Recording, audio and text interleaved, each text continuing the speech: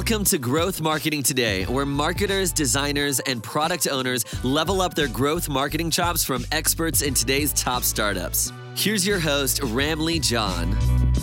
Welcome to episode 84 of Growth Marketing Today. I'm your host, Ramlee John, and I'm here on a mission to help marketers and founders like you sharpen their marketing skills by talking to some of today's top experts. Today I have Hudaina. She is a paid social consultant. Now, social media advertising is a must if you're looking to reach new and targeted audience fast.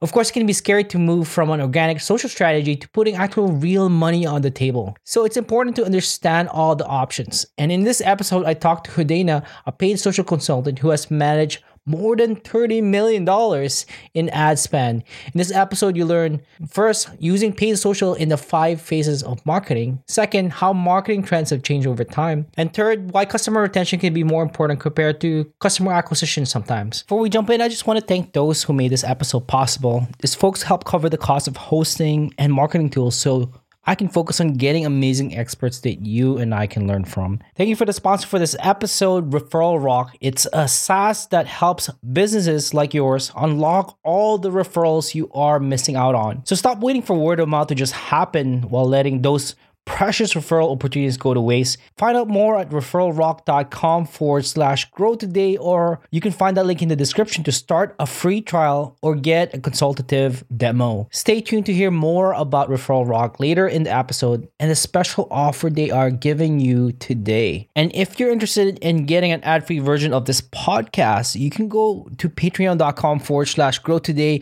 to become part of my Patreon supporters. You get each episode at least one day before anybody else.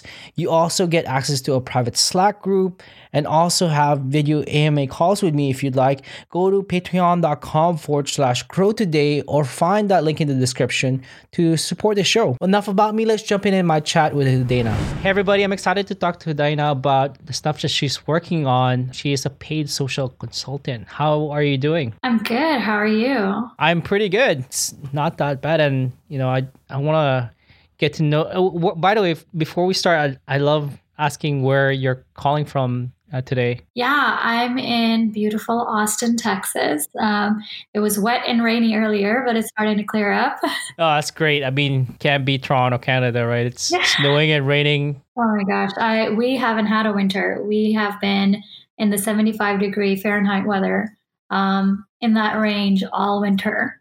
So I feel like it's a blessing and a curse. It's a blessing for me. I enjoy the summer and the spring. I like this weather all the time.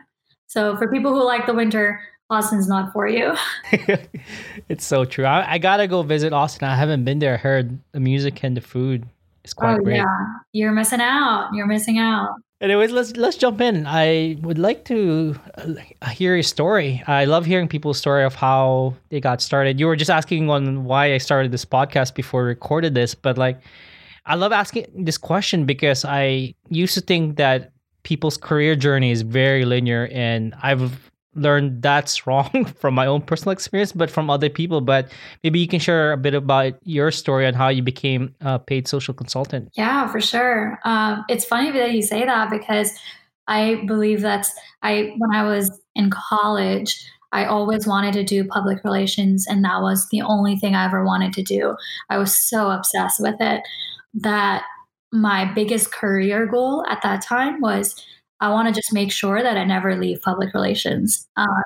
And in the School of Communications, advertising and PR were always head to head. They always seemed like they were two separate things. But as you get into the world of marketing, you realize how marketing is this overarching umbrella and everything else lives underneath it.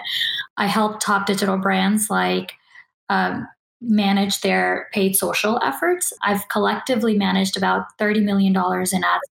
It's quite a lot, but it's been really fun. I've activated brands on Facebook, or I have managed about $500,000 monthly ad spend per client. So I have a pretty variety of clients that I've worked with. And paid social has just, since the day I started doing paid social to now, it's just become this obsession. It gives you this adrenaline rush. I'm such a nerd about it that I want to be in it all the time. It's become fun for me. So when the agency became a lot more mature and, things started to move, really, they became a well-oiled machine. And I felt like, okay, I want to be back to basics. I want to continue to do media buying. I want to continue to be in the grid of it all. I decided to step away from the agency and kind of do my independent consultancy. And here I am, a month into it, just now doing this independent thing, and it's been awesome. I remember right when I decided to pull the trigger to do independent work, I had 9 different clients reach out who were interested. And it was strictly word of mouth, nothing it wasn't anything that I had put out there. My LinkedIn still doesn't say that I'm doing this. I don't have a website. So barely doing any marketing for myself at all, but it's been really great. It's crazy how there's this need of this media buyer expert that is between an agency and between bringing it in-house. So clients that are really looking for a freelancer, it's been insane how much of a need that has been out there. So long story short, I've worked with several clients. I've helped several clients double, triple revenue on Facebook or decrease CAC significantly. But now I'm really, really focused on bringing on clients that I feel truly passionate about and working with clients that I really feel like I can continue to help and grow. Wow, that's amazing. And in terms of the clients that you work with, is there a particular niche or industry that you really specialize in? Yeah, I think direct-to-consumer brands, e-commerce, direct-to-consumer, fashion and apparel brands are mostly the clients that I work with, but I have worked with a lot of different brands that need help on paid social, whether it be B2B, CPG, just tons and tons of brands from different industries. That's a great position to be at, it because I had a friend launch a direct-to-consumer brand, and it's like, oh, can you help with Facebook ads? I need some awareness or acquisition. And traditionally, when people see social ads or paid social, they see it more as like, oh, it's more awareness and trying to get people at the top of the funnel. How do you see paid social as fitting into the whole customer journey, and not just, is it just used for the top of the funnel where it's trying to get brand awareness, or is it more holistic throughout the whole funnel? Yeah, thank you so much for asking that question. That's a really good question. A lot of the brands that I work with, Facebook becomes is a huge part of their business. Like a lot of the brands have Facebook is either 30 to 40 to 50 or even sometimes 80% of their revenue. So it's very important for Facebook to do its job for their brand to be successful. And majority of the times, marketers look at the marketing mix in a funnel perspective where it kind of, which is not bad. I mean, I think that's the most popular way of looking at it, but it kind of insinuates that the customer journey is linear, but it's anything but linear, right? It's a very non-linear journey. And the way I look at it is a very circular journey. I feel like it has 5 different phases for me, where I feel like each phase needs to get zoned into and each phase needs that special attention, because Facebook and digital channels allow you to build relationships with your customers and actually have conversations with your customers. For example, Ramli, if I met you, I told you who I was. Hey, I'm Hudaina. Right? And then I met you again and I said the same thing again. And then I met you again and I say the same thing again. You're going to be like, oh my God, this lady is so boring. She has nothing else to say, right? So think about it that way. Your brand is meeting people, and Facebook, Pinterest, and all these paid social channels is amplifying you. They're letting you meet these people. They are your networking area, right? So when you meet people, you want to say, okay, hey, this is who I am. And then the second time you meet them, you speak to them differently. So to understand your playing field, I like to look at this journey in 5 phases, and then understanding how do I communicate with these people differently on each of those phases. So let me kind of dive in a little bit more into what these phases are so you're familiar. So to me, there is an initial consideration phase. These are people who have never heard of you before. These are people who don't know what your brand does and they don't know what you offer. So when you meet them for the very first time, and this is considered like your top funnel, right, on your funnel place, these are the people you want to say, okay, hey, this is who I am. And there's a way of communicating that. Like maybe this is where you test in terms of what type of messaging, what type of creative works for you. For some of my brands, it works really well to just talk about, hey, this is who we are. Here's a picture, and that's it. And it gets them into the next phase. But some brands need to share a video of who they are and why someone should work with them as that first initial consideration phase. So test on messaging and creative there, identify who that initial consideration phase audience is, and then test different creative and messaging on that phase.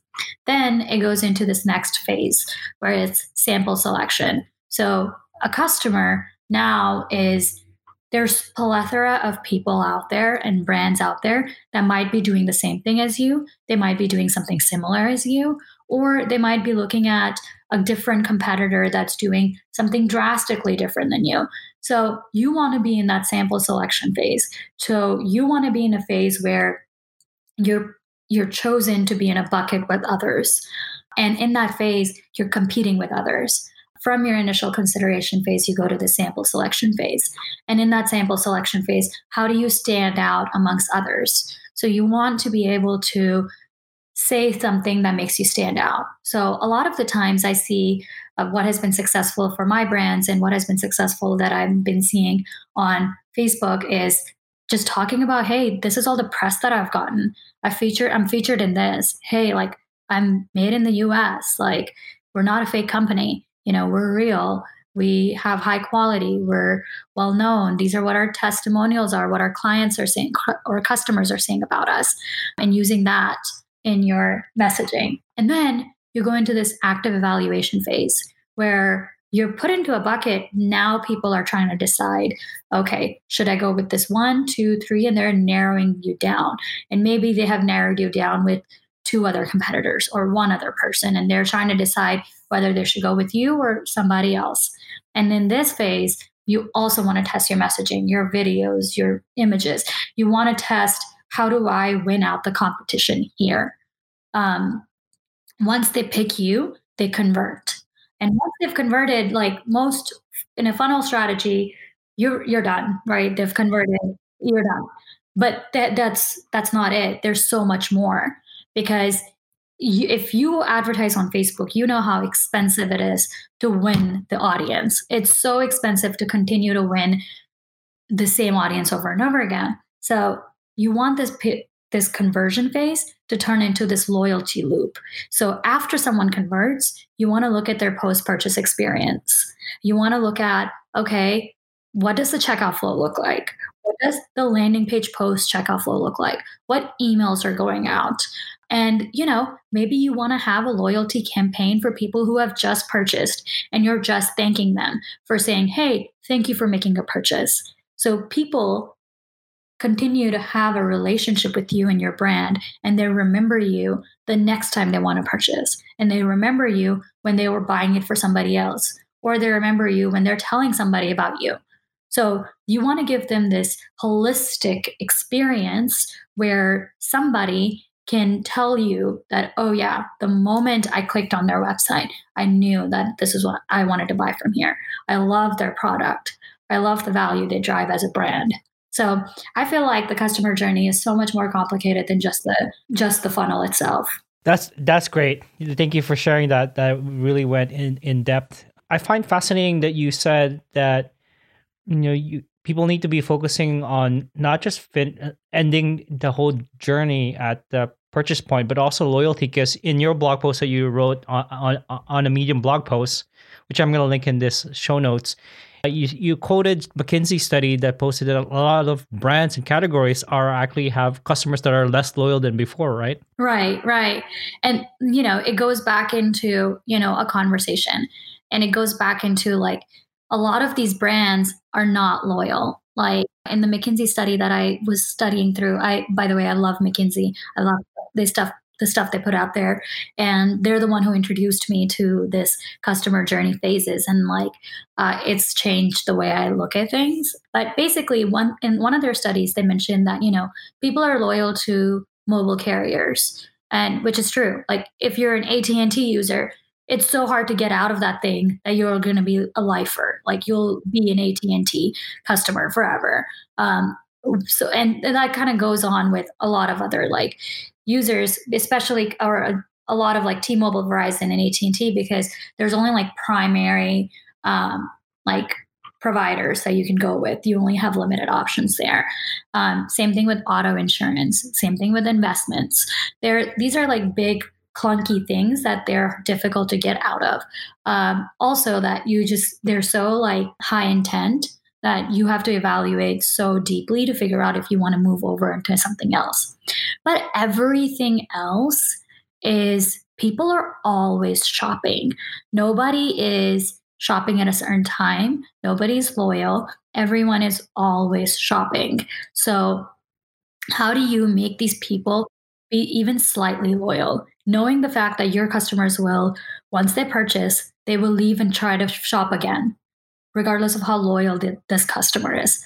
I mean, I do it, right? Maybe you do it. Like I have certain brands that I always shop from, like Lululemon. I will always shop for my apparel from there. But when I'm looking to go find some yoga tights or yoga apparel, I'll go look at Alo Yoga. I'll go look at like different yoga spots just because like I have the freedom and flexibility to do that, right? And with Facebook, the good and the bad thing is once you buy from one, all these other advertisers are going to be following you and they're going to be showing you their ads. So as a customer, you have endless options. You can pick anything. But if you had a really good relationship with your existing brand and your product added value to them, then there's a higher chance of that person, regardless of how many different vendors they go to, they will come back to you because they trust you. They know your quality is good. They know that other people are talking about you, and the other people feel the same exact way about you than they do, and they'll come back. So there's a way of you keeping your loyal customers, and there's a way of making sure that customer relationship is very, very strong. And in that similar blog post, I know you already offer some suggestions, but what are other things that people can show post-purchase to those folks that already made a purchase? Some of the things that I remember reading is like, offering like a survey or other things like that. Yeah, I think a few things that have worked for my brands in the past. One of them is, creating a post-purchase campaign in Facebook, figuring out, okay, what does that post-purchase campaign look like? Are you just thanking your customers for making a purchase? Are you sending them a survey like, hey, thank you for making a purchase. Can you do this quick survey of like what you liked, what you didn't like? Maybe there's a way of just conversing and having a conversation either on email, either on Facebook or whatever. Maybe you sent them a mailer just thanking them. Maybe when you send the package, write a thank you note in it. It's talking about personalization. It makes me feel wanted, right? If you're small enough, have a handwritten note saying thank you for your purchase. Tell them why they're awesome.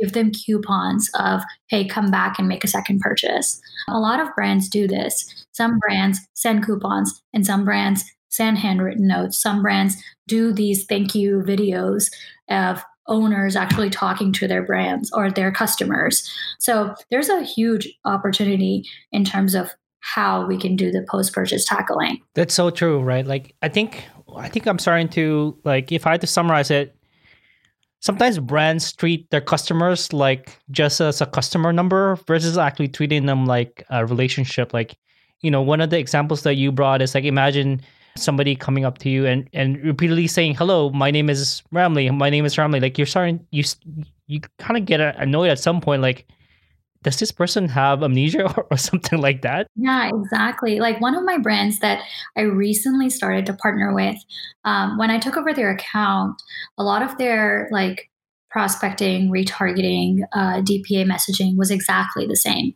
Their creative was very, very similar. And making minor tweaks, and they were barely hitting a 1-to-1 return on ad spend. And making minor tweaks to their campaigns and doing segmentations between targeting literally changed their ad account. I'm seeing a 4x return on ad spend on their, on prospecting, retargeting, all of these things, because we're actually having conversations now. We're not telling people the same exact thing, showing them the same exact thing, right? It's more of like, okay, this is who I am. I've been in business for 19 years. People know that I'm credible, right? I've had endless press. So people know that, hey, this is something that this person has actually spent time thinking about. This is not just a product that's drop shipped, right? It's a product that actually like curated. People care about it. It's like the quality is really good. And being able to talk about that, I think what people struggle with the most is talking about themselves. I mean, I struggle with that, right? But brands themselves, like number one thing is build a really, really strong narrative about who you are, what you're offering, and why people should buy from you. When we come back in just a moment, Hudaina shares how you can use paid social to get customers to make a purchase again on your website. I just want to thank the sponsor for this episode, Referral Rock. Sponsors like this help cover the cost of hosting, tools, and other costs to running this show. Now, everyone wants the coveted viral loop just like Uber and Dropbox. And what do they have in common? A referral program. Referral Rock helps businesses that don't have time to build their own referral program. You can design programs to automatically invite your customers and get them to share more often. Referral Rock provides all the tools necessary to run a high-performing on-brand referral program. You can drive even more referrals by sending them to special campaigns and with new incentives. Don't worry, you don't have to be a seasoned marketer to use Referral Rock. Every account comes with a dedicated customer success manager that can help you put all the best practices in place that fits your business. Find out more at referralrock.com/grow today to start a free trial or get a consultative demo.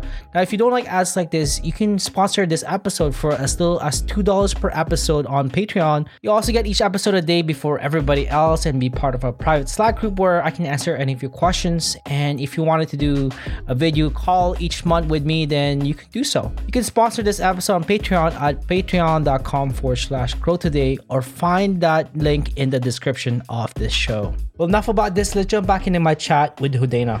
And that's something that I see as well, is that I think a lot of brands have a tendency to try to pursue new customers all the time. And what you're saying and what I'm hearing is that you can, some brands can actually make more by trying to get past customers to buy again. Is that right? Yeah, exactly. Like, it's really expensive to do the prospecting thing, right? It's really expensive to get somebody who's never heard of your brand and getting them to convert. But it's very cost effective to bring people in that already know your brand and love your brand. So it's just basically build prospecting so they can become your loyal customers. How do you pitch that to founders or to people who are in the leadership team that have the mindset that, we always need the goal of marketing or the goal of ads should always be about acquiring and prospecting and you come along, do you say to those kind of clients, like, you're not my type of client, or would you try to educate them about like a better way to actually grow their revenue and sales? So the thing is, I agree with the founders, right? Like, in a way that I do agree that it is about new customer acquisition, but you need to identify what channel is focused on that as a brand. So if Facebook is your primary new customer acquisition channel, cool. Let's figure out how to dial the rest of it in so Facebook is successful. Like, how do we get what happens after I'm bringing in these customers? What happens after Facebook has done its job, right? So for me on Facebook, I likely don't target our existing customer bases because I'm hoping that email will do that for me. I'm hoping that Google will do that for me. I'm hoping that oh, all these other channels that the brand has activated will do that for me. Maybe it's the direct mail things that are going out will do that for me. So as a marketer and as a consultant, I will work with my client on, hey, let me look at your marketing mix. Let's kind of dive into it together. Cool that I'm aligned that Facebook will be primary prospecting channel and all we will focus on is win new customers. Cool, let's do it. But now let's talk about what is going to happen after all of these customers are coming in. What happens with all this traffic? How are we converting them? What does your website flow look like? What does your email flows look like? What does your Google look like? What do other channels like Pinterest and Snapchat and all these emerging platforms like TikTok, what do those look like? How do we actually dial in this customer journey and make sure that we are actually targeting all of these people? I want to talk about mobile because that's something that a lot of people have been, a lot of people are nowadays are shopping more and more on mobile. Shopify just posted up their Black Friday stats. And I think this is the highest year where most purchases through Shopify stores were through mobile. I'm curious how that would fit in and how you adjust your strategy based on how everybody's now on mobile. Yeah, I mean, great question. Mobile is just so important, right? And I think most people already know that, but we don't put it in perspective. Like to put things in perspective. So on Facebook's Q3 earnings call, they said that their mobile ad revenue was about $16.4 billion, right? The quarter before that, it was about 15 billion. The quarter before that, it was about 13. So this amount is like contributing to be about 94% of their total ad revenue, which is insane to think, right? So as marketers, what we need to do is design for mobile first. And we keep saying that. We keep hearing that in every article. And we still fail to figure out, hey, how do we defer desktop from mobile? For me, and what my consulting to my clients is, anything that I look at, it needs to be mobile first. I don't even look at the desktop preview. I will only look at the mobile preview on ads to make sure that things are going smoothly. When I audit a website, the desktop is the second thing I'll look at. I'll look at it on my phone first and make sure that, hey, this is working really smoothly. Cool. If not, let's figure out a way to optimize this for mobile. You won't believe how many times we've done site speed tests and most of the brands will fail on mobile, but they will like pass with flying colors on desktop, right? It's just because it's easier for us as operators to work on desktop. Like we forget that, okay, most people are not doing that. You yourself are not shopping on desktop. You may convert on desktop, but you're scrolling on your phone all the time to buy something. One thing that I recommend people to look into is stories on Facebook. There are about 3 million advertisers across Facebook, Instagram, and Messenger stories. And 500 million daily active users on just Instagram stories alone. So there's a huge opportunity here for us to meet our customers where they are in a very native way. People are scrolling through their stories and looking at just their friends. And then randomly an ad will pop up. But if you design your ad well enough, they will think it's a native thing. They will think it's a friend who's posting something. Right? So think about how you can become a friend to your customers. That's an interesting way you put that. I've heard some suggestion that ads should come from like a page, but from one of the founders instead of the actual brand. I mean, I'm guessing it really depends, but like, what are your thoughts on that? Like an ad coming from, a page created that profile picture is of the founder versus like actually from the brand page. Yeah, I mean, I think I have like conflicting thoughts about that because yes, it could work really well, but it might hinder the brand quality itself. Some founders are not as public and they may not want to do that. I think you can easily build assets that will use your brand and your brand logo and your brand content, but still be personable. It doesn't have to feel like an ad. It's okay if it comes from the brand's name or brand's logo, as long as the ad content itself feels very native and very well thought out. That's something that I've also realized. And I come from more B2B SaaS, and a lot of those ads there are very mechanic and doesn't feel personal. What would be your advice coming from more the direct to consumer side on how ads can be crafted to be more personal, like you're actually coming across as a friend? Yeah, I mean, I think there's so many ways of doing that. I think influencer marketing really helps. Using influencers to use their content in ads really helps, and using showing products in use will really help. A lot of the times, people like this may work really well for most. Like sometimes, if I just put a picture of a box of the product, it will do miraculously well.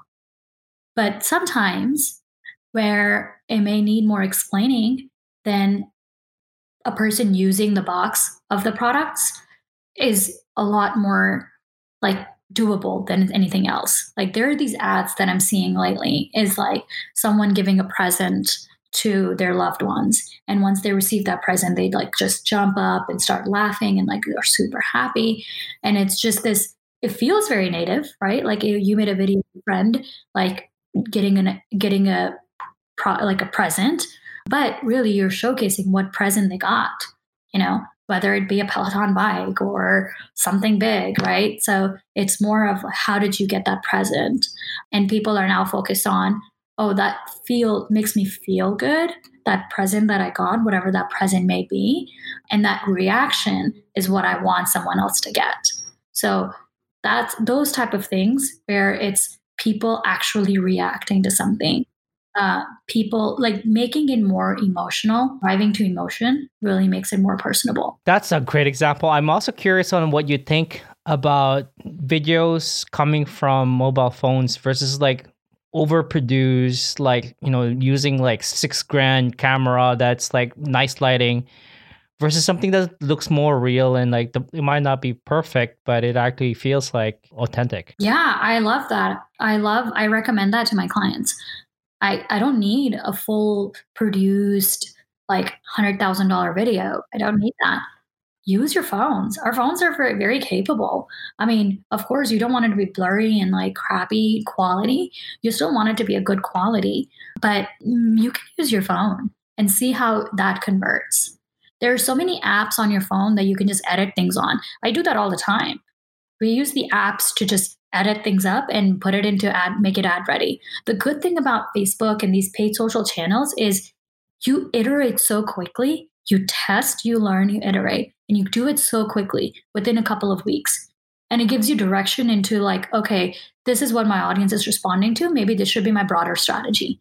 Maybe this should be included on my email. This should be included on Google, whatever other channel you want to use it on. I'm also curious about what your thoughts are about video. I know you talked about stories, and a lot of social platforms are now prioritizing video over other things.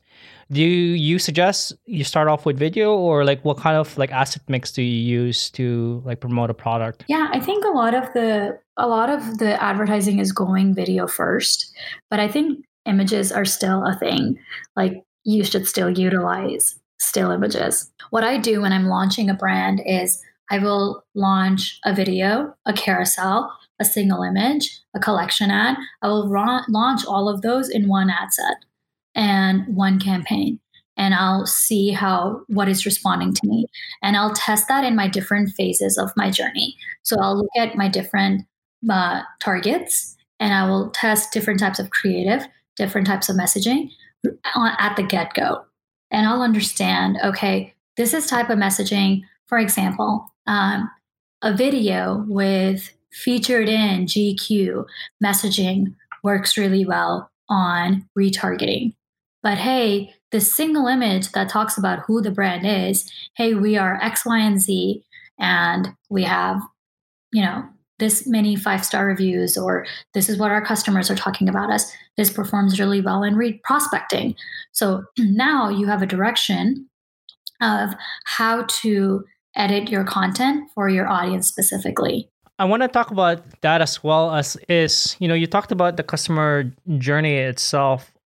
What I'm picturing in my head is like the prospecting piece is you get them on the site, but then the next stage, you kind of retarget those people who actually click on the ad and visited your site. Is that how your process is working to like actually getting that sale? Yeah, so we'll prospect someone, we'll bring them to the site, we'll bring them to the product. Once they've come to the site and if they've come to the product, then you create different segments of targets, how their activity on the site was, and then you target them through that activity. What's your suggestion about scaling the budget? Because I'm guessing, and I'm getting into the details here. I'm guessing in the beginning, when you're testing out which asset is going to work the best, you're probably spending only a little bit of dollars in each one, and then once you figure out the winner, then you blow up your budget. Is that correct? Yeah, so I think Facebook's algorithm has changed significantly in the last few years, and it's been good and bad for certain things. I think scale that we used to see as like we used to be able to scale fast, and we can't do that as much anymore. But it is a lot more sustainable performance that you're seeing with the changes in the algorithm.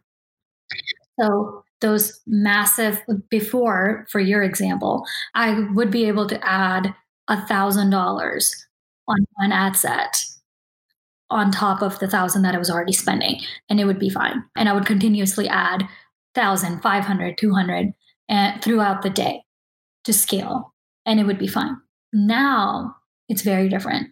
You want to think about completing your learning phases. You don't have to complete it every single time. It's not to say that every single time you don't complete a learning phase, your ad sets don't perform. I don't think that's true. I think that you do need to think about that. You do need to keep that in consideration.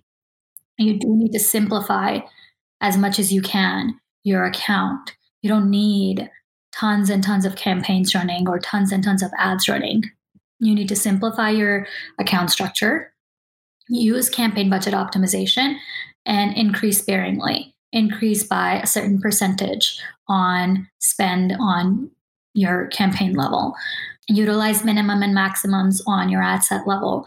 If you're running a CBO campaign and and this happens way too often, only 1 to 2 of your ad sets get all of your spend, right? And they're not doing as well. And then the other 3 or 4 that you've thought so much about, they're not getting any spend.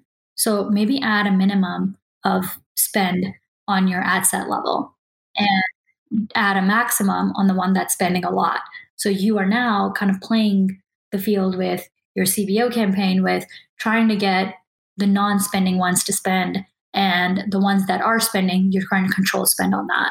So there's a lot of like playing around that goes on that you can still do even with these learning phases that have limited you from making changes. And when you're talking about learning phases, like people may not be aware that the Facebook pixel, the little code that people insert into the website, it's actually super smart, right? Like Facebook is trying to figure out who is the best kind of users, or Facebook users are the ones who are more likely to accomplish your specific goal for that campaign.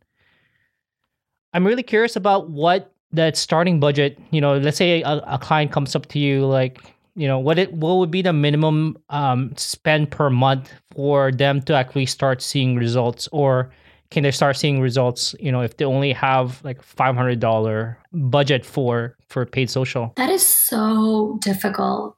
Yeah, I know this. Because every client is so different. For example, like I had a clothing boutique that I was working with, and their ROAS was 400%, 500%. It was insane. And then we worked with a brand that was almost exactly like that brand, owned by the same parent company. And their return on ad spend was 1x, 1.2x. And they were selling essentially the same things. And their audience was essentially the same. And it still mattered in terms of like, okay, you got to run this very differently because the experience of a brand is very different. The brand, like affinity of each brand is so different. So it's very difficult to say. I just got off a call with somebody who is now launching a new brand, and their activation goal is to be profitable to be hitting that 1.5. But then there's other brand that I'm working with, very similar industry, and their goal is to be, oh, I just want to hit a 0.5 return on ad spend, right? So it varies from whether it be high scale or someone who's just getting activated. It just varies. It's so difficult to say how much you can spend. You can succeed with $100 a day ad spend, or you're going to need $10,000, like whatever, $10,000 a day to succeed, right? It just varies. It's really hard to say how much people should be spending when they're getting started. No, that's good. That's good, right? You're right. It really depends on how mature or how old the brand is. If it's a totally new brand, you probably need to spend a little bit more to actually get people to know your brand versus something that's more mature, than people are actually already have trust with the brand. Exactly. I think, but if I had to recommend something, I would just say maybe 1,000 a day. Try that out. I think $100 a day is just so small that I know a lot of brands who are doing that. I work with brands who are doing that, $100 a day. But it's just so small to see any scale. And then you're spending, I would think about it this way: quality versus quantity. So when you're spending low amounts, that means you have a full-on prospecting, retargeting, and DPA running. But because you're spending $100 a day, you're splitting that where only a little bit of money is going into each of those campaigns. So you're spending a little bit and you're not getting any returns. So I rather make it really simplified and add a lot more budget versus a quantity ads with a very little budget. I want to wrap up now. We're just asking 2 questions. The first question is, what would be your one advice to marketers who might not have a lot of experience with Facebook ads and paid social?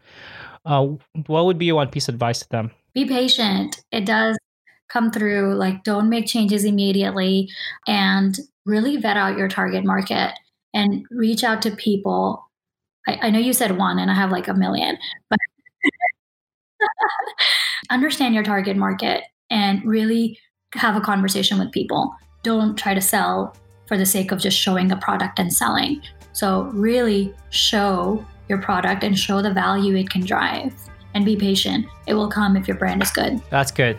Really good. And one final question: where can people find out about you and your work online? Yeah, like I mentioned, I haven't really needed a website or anything, like, thankfully, but most people have just reached out to over LinkedIn, and I love conversations. I love meeting people, even if it doesn't work out of us partnering together. I'd love to have conversations with different brands and, just see what everybody else is seeing in the market.